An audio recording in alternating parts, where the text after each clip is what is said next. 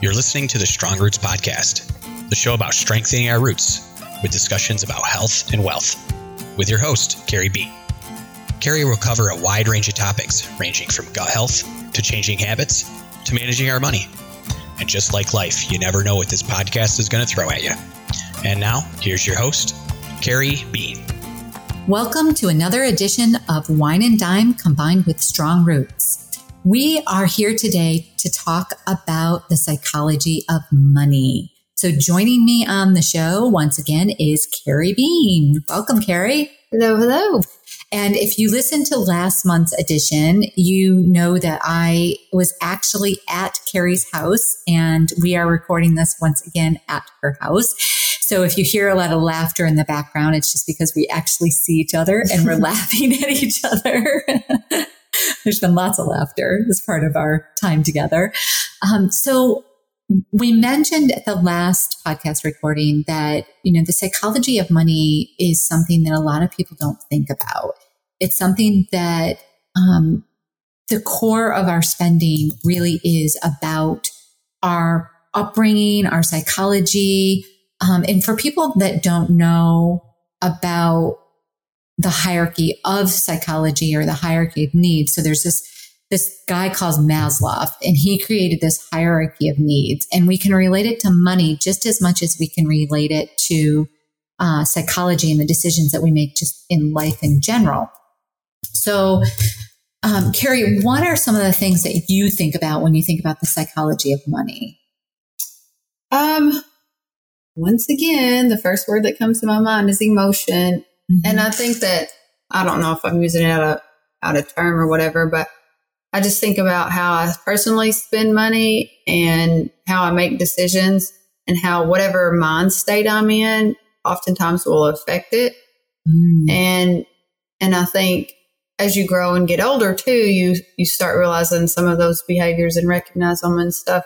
And I think it would have been helpful if I had known some of these things when I were younger, and being able to recognize why, when, and what we spend money on, and the things that we value versus what we are spending our money on. So that's just the kind of things that come to mind. And we actually offer this whole course about the psychology of money to those that have signed up for our Fiscal Fitness Club service.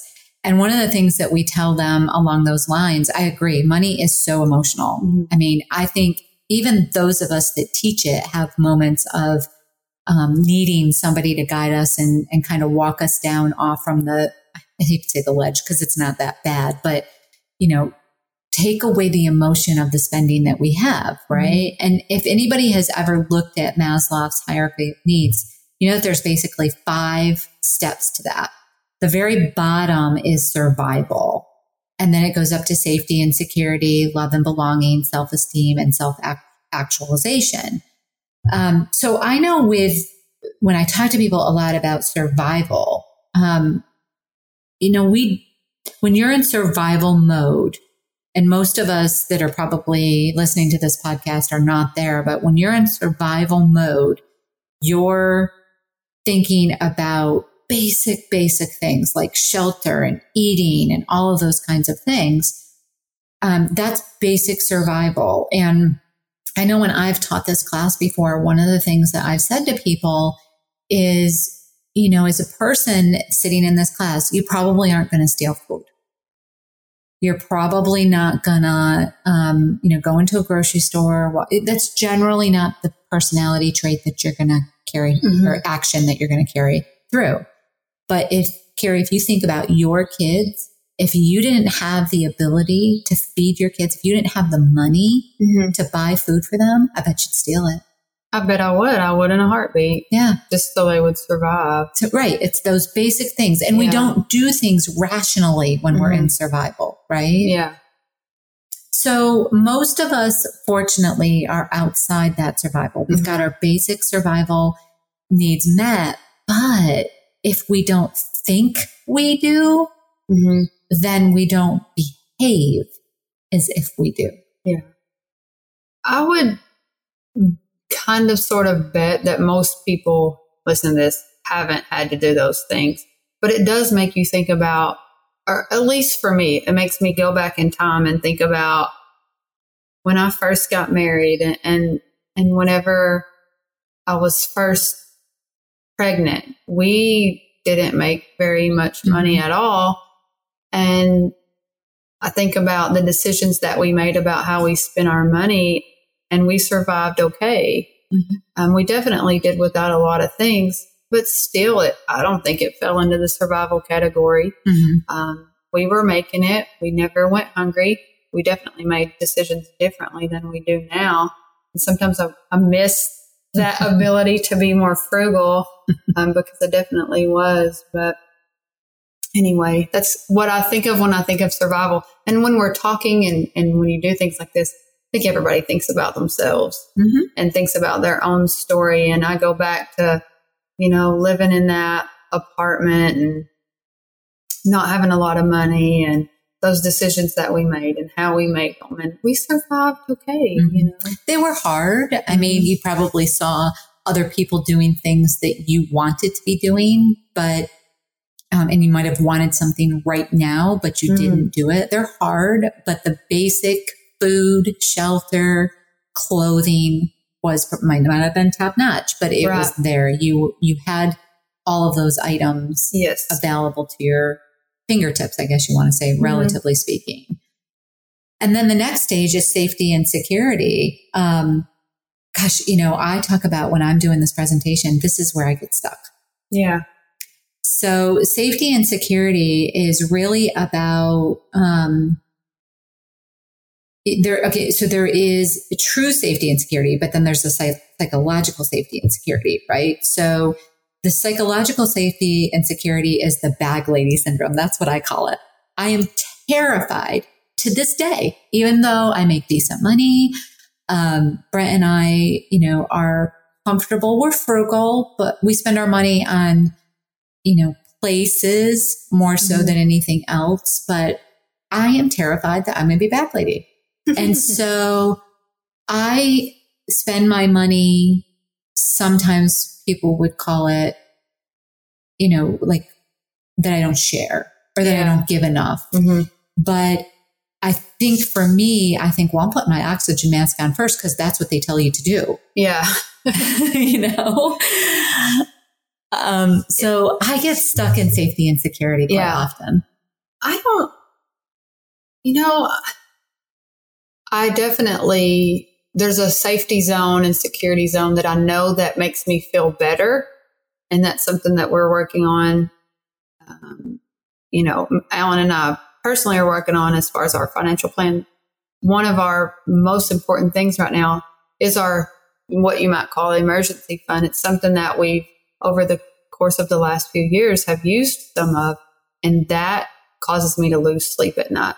So I think that definitely probably falls into the safety and security of it. Don't necessarily have the fear of becoming a bag lady. I probably naively think that I like to work. So I'm just like going to work until I, can work myself into safety and security. So I don't have the fear of being a bag lady. I think maybe it's just a different fear of something bad happening and not being prepared for that. This is silly, but our bedroom is by the air conditioning unit. So when I'm stressed about money, I lay there and think, it's running. It'll be all right. That air conditioner's running. It's 100 degrees outside. And if it goes out, do I got, those are the kind of things that I think about as my safety and security. Could I survive without my air conditioning unit? Sure. But when I start thinking about safety and security, I think about, do I have enough money to pay for whatever scenario I make up that day? That's an emergency. If something happens to one of our vehicles, or if something happens to whatever, the problem is of the day. But those are the things that I lay in bed and think about. Do I have enough money to cover those expenses? So that's what safety and security means to me. I think Amy definitely falls into the safety and security category. Yeah. We spend Brett and I are very fortunate because we do have very similar psychology around money. So it's not like I'm in one realm and he's in another. In fact, I think he would probably spend even less, to be completely honest. But I do worry, like, and I love what I do, and people will ask when I'm going to retire. I'm like, well, gosh, I hope I can work for a long time. And it's not so much for the money for me on that perspective as it is that I actually love what I do. But I do have this, like, I think too, I saw my great grandmother and my grandmother, they like struggled in their later years. They didn't have the privilege of doing some of the things that I think that I want to be doing and am doing even today. And so I don't want to have to live like that. And I don't want to have to make medical decisions on, well, is the insurance company going to cover it? No, I want to make a medical decision based on a conversation I have with my doctor and I. Yeah. Yet I'm so afraid that there's going to be, that money isn't going to be there. And it's not logical. I mean, I realize that. And we're not on the edge of going, penniless either. We've saved well. We have good amounts of money in the bank. We're smart with our money. We have conversations often about money, but when I read the description of the different, hierarchy of needs, I'm like, oh yeah, that is totally me. That is totally me. And then when you look at love and belonging, so love and belonging, we had a pretty good conversation about that, Carrie, I think in the car the other day when we were talking about, well, what is love and belonging? Love and belonging is when people use their money to show their love. And like I said a while ago, you think of yourself so much when you're talking about these kind of things. I automatically think of Alan because and I'm assuming that he falls into this category. He could probably fall into multiple ones, but he's one of those people, and you can tell me if I'm wrong that I'm putting him in this category, but he will, if I say I want something or this is what I think we should do, he's automatically on my bandwagon. And I don't know if that's a sign of, extreme support, but if I said, hey, I think we should buy this or do this, and he thought that it was going to make me happy, it doesn't matter what it costs. He will do it, even though yesterday I told him, hey, the most important thing right now for us is to build up our emergency savings. If tomorrow I said, hey, I really want this, or I really need this, or I think this would be great, he's more than likely going to say, okay. Yeah. Because he's just that's how he is with me. And sometimes it's not good. Well, right. And if you go back to that safety and security, Brent and I would both probably, if I said something like that, and I had said the day before, we really need to get our emergency fund, he would probably say, I thought you said our number one priority was emergency fund. And I would say the same thing. Like that's just, but I totally get it. I definitely have family members that they show their love at their own detriment often. Absolutely. By buying things. That's the way that they do it. And it's often when we're working with clients and when we're coaching through our fiscal fit, through anything, whether it's individual financial planning and coaching or if it's through the club, we want people to be aware that this is where we often see people be unable to make changes. They associate so much of their giving with love that when we say to them, we're not going to tell you how to spend your money, that's your decision, but we're going to tell you how you should be saving your money. Like that's where our expertise comes into play. And they will cut out other things, but they will not cut out gifts. Yeah. Well, and that's a trait that I think it's a good trait that Alan has, because I think I had told you the other story about Alan had a friend that could possibly be in need. Yeah. And in real life, not in just telling this story, we have had this conversation about our emergency savings. Well, his friend, he could foresee a potential need, like, he saw a problem arising and he saw his friend may need some money, and that he comes to me and he's like, hey, we may need to loan so-and-so some money. And my instant reaction was, we need to put on our own oxygen mask. Yep. We need to be, we're not in a position to be loaning money, even though he knew we had the money. It fell back into safety and security. Yep. If I loan this money to someone else, I now don't feel comfortable. So for me, it was about safety and security. For Alan, it was about, I don't care if I have to work another job. I want to help this person. And so I think he is such a great example of, it doesn't matter, to him. He will make his sacrifices for himself because he loves other people that much. Yeah. So I think that's a great example of, the safety and security, and then love and belonging. And when you say love and belonging, I don't think it means he wants people to love him or feel belonged. I think it's just where his personality falls in there. It's just the matter of he genuinely cares about people, and he will do whatever he can at his own sacrifice. And that's really the definition of love and belonging, is that sometimes it's about putting on their oxygen mask first. I've met Alan. I spent the weekend with him, with you, and he's definitely very caring and very giving, and he's going to sacrifice and not even realize that he's sacrificing his own well-being at times for that of others. And that's it's who he is. And a lot of times it stems from, just things that we've seen in our lives and our upbringing. But if we're aware of it, and you and I were joking about, I'm like, oh no, that's my safety and security end. That is something that you can have a conversation with your spouse about. So when he's doing something like that, you have the option to say, yep, typical love and belonging, and for him being able to say and laugh about it, because a lot of times, because there's so much emotion behind it, as you mentioned, you can't.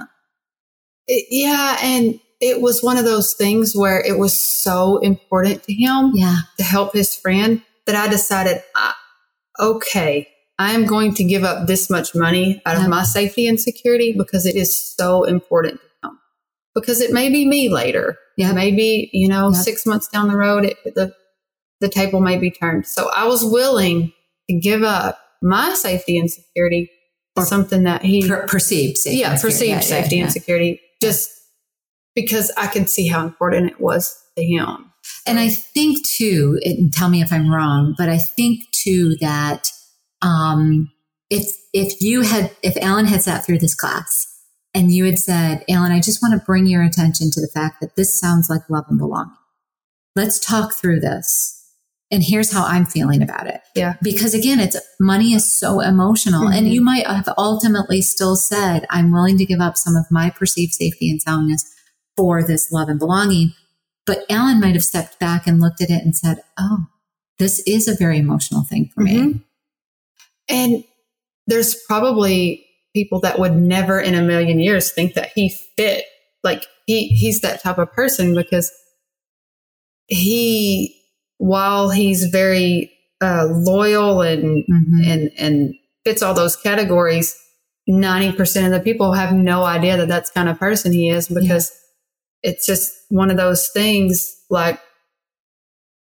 it's perception, I guess. It's perception, And somebody listening to this might think, I could never imagine Alan being that, fallen into a love and belonging category, but it's where he it's where he fell for that particular thing. So, and we waffle as people, we waffle back and forth into these categories. But I think if people thought of Brent, they would definitely say that Brent is, frugal individual. But you honestly think that, our property down in Florida, that wasn't a Brent decision. That was an Amy decision. And Brent's love for Amy, allowed us to spend that kind of, money and resources, because he knew how important it was to me. So I do think we waffle back and forth into those various areas. But I will say that the love and belonging area is probably one of the most challenging challenging areas when we're coaching people, and can create the biggest arguments between couples when we see them. Oh yeah. You know what else it makes me think of? Not just couples. It makes me think about when my kids were little and my mother. And it didn't matter what something cost. She would, spend money on something completely unnecessary. And I think it's that same thing. Just whatever they want. Yep. And that's a key love and belonging. Yeah. So then the next step is self-esteem. This is a very interesting level of Maslow's hierarchy, because when people have to spend money to, again, it's perception, right? To feel better. That can be a bit of an issue, because if we're working with people who are trying to get their expenses under control, but they go get their nails done often, or they go shopping for the latest clothes, or, they have to drive the best car. That is an image. That's a big image. And to tell them to shift that, that's pretty challenging. I feel like I can relate to this so much, because I don't have, as I've gotten older, I would say my self-esteem's gotten a lot better.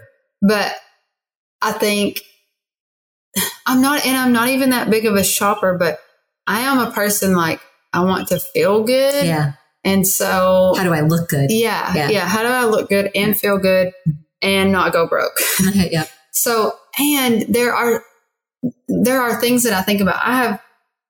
I can remember, and it's not very far back, and it happens multiple times. If you ever go somewhere and you feel not dressed nice enough, right, or not good enough, or whatever the feeling that you have, and then you come home and for me, I can't really get in the car or I can't just drive somewhere and hardly go shopping. You have to drive a long ways to go shopping. You could always get online, but just those emotions and those feelings that you go through when your self-esteem takes a hit, you can really do yourself some damage financially if you don't recognize those feelings about yourself and think, how am I going to feel if I spend all my money to make myself feel better temporarily, versus, the laying up at night, staying awake at night for an actual emergency, because sometimes our feelings aren't emergencies, even though they feel like it in the moment. So that's just one, and it seems vain. Yeah, I know. It does seem vain, but it's real and it happens. So, and you could come up with a million examples. Oh my gosh, like the gray in my hair? Yeah. And I can sit here and come up with examples that aren't vain. Yeah. Things that happen to our self-esteem that have nothing to do with looks, So and if you ever hear Carol do this class, one of the things that she always said around self-esteem is that, and I can't remember the exact cookie, but she always says that, I think it was from Nordstrom's, that's what it is. Like, she joked that her self-esteem came from Nordstrom's, came from a box in Nordstrom's, that whenever she was a kid and she was being teased, her mom would say, let's go shopping. So, for her, that self-esteem connection to shopping was based on the fact that that's what she was taught very early on, was that if you're feeling blue, go shopping. And so, it could be little influences like that. And again, people don't necessarily realize while they're doing it. But once they do, once we go through this whole class about it, then we'll ask people to sort of take a moment and say, what is this spending really about? Does this really match my goals that I told Amy and Carrie about? Yeah. Or is it self-esteem, or is it, and then dig deeper if it is, because why are you feeling that way? And I'm just as guilty about that. People always think that I am so confident, or they often, say, oh, you're so confident. You have such great confidence. And I'm like, oh my gosh, you aren't there with the dark moments. You aren't there when I'm questioning, I feel confident about the financial planning that we do within the business. I feel really confident about that. But running a business at times, you've run a couple businesses. You have those questions. Am I making the right decision for the firm? Am I making the right decision for the people that work with me? It's not just my life, but it's theirs. And it also is all of our clients. Like any decision I make around the business is also affecting our clients. Is this the right decision for all of those people? I have moments where I fortunately now have the whole team that I can go out to and say, well, what do you guys think about that? So it's not just like me, but it definitely, it's hard for me to even do that sometimes. And I find that when I'm really stressed, I don't spend money per se, but I can definitely go to the refrigerator and, do that. So, I don't know. Like, I also think about too, like when you have kids or family members that have a bad day, how that can affect you too. Even if you say you have a great Sunday and you've planned your whole week and you've planned your meals and you've got your life planned out. Well, you have a bad day on Thursday. How do you control yourself and not derail your plan? And I know meal planning is a minor thing and it doesn't, going out to eat may not cost you a lot of money one time. But if you don't recognize those behaviors, that can derail your plan for the whole month. Absolutely. Yeah. And then the final step is what's called self-actualization. So self-actualization is where our money matches our values really strongly. And again, I will go up to that. Like I am definitely somebody who gets to self-actualization. I waffle back and forth between that self-actualization and that safety and security. But I do feel like Brent and I do spend our money where our values are for the most part. But I have these waffling moments of, okay, my dollar is going in the right place and I feel good about the way we're saving and the way that we're spending. And then I have the bad legs. So when we talk to people about, self-actualization, that's really what we're trying to get them to, right? We're asking them how you're spending your dollars. How does that match your values and goals? And that's why I always say we never tell people how to spend their money because, and I've joked with you about this, like if you looked at how we spend our money, we're definitely, we have 2 properties that we keep. And so if somebody were to look at our ratios, they'd say, wow, you have a lot going towards housing, but that totally matches our values. So to me, that's acceptable because I'm not complaining about the cost of those 2 houses. Right. I'm enjoying the cost of those 2 houses. Yeah. Or if somebody looked at our wine spending, they would say, wow, you're spending way too much on wine. And I'm like, well, yeah, but we don't go out to eat a lot. We enjoy it. Brent and I will grab a bottle of wine. We'll sit on our patio or we'll sit on our island and we'll spend time with each other. Now I've seen you and Alan, you have a what do you call that? 4x4, like the razor? Oh, we call it a Rhino. I don't know if that's okay. a technical term. Yeah. So, but that, those match your values because you guys spend time with the family on that. Yeah. Yeah, that is definitely a want. It's a want, but it matches your values. Right. Yeah. It's important for Alan, his way sometimes of making peace with the world is to get outdoors, and for him going hunting or fishing or something like that, that's his ability to, that's his wine drinking. Yep. That's his escape. Yep. And so that's something we have spent money on. Right. Yeah. But I think it's a self-actualization spend because it matches the values of your family time together. Right. Yes. Or his serenity, his core value of, because he takes the kids out with that. He takes you out with that. And you guys don't do big, trips, vacation trips. And even the ones you do are, you were telling me about this vacation that you have coming up and I'm thinking, all right, I need your friends because you guys are spending for a family and you're also taking an extra friend along, less than $1,200 for a whole week vacation, including food. Well, we'll see when I come back. Yeah, we do. But it's easy when you have a group of people, you're sharing a house. and you happen to be going with one of your best friends that's a great person that can cook on a budget. Yeah. And so that makes it helpful. Yeah. But it's fun. So folks, we just want to mention once again that what you've heard is 30 minutes of Carrie and I bantering back and forth about the psychology of money. We actually have a class that we offer that is over an hour. It's actually 2 30-minute sessions.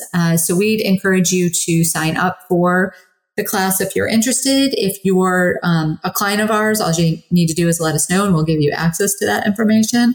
If you're not, then you can go out to our website, go under the Fiscal Fitness Club offering. And sometimes we do offer this class for free. You can certainly register there. If you're already a club member, then you can have access to this class.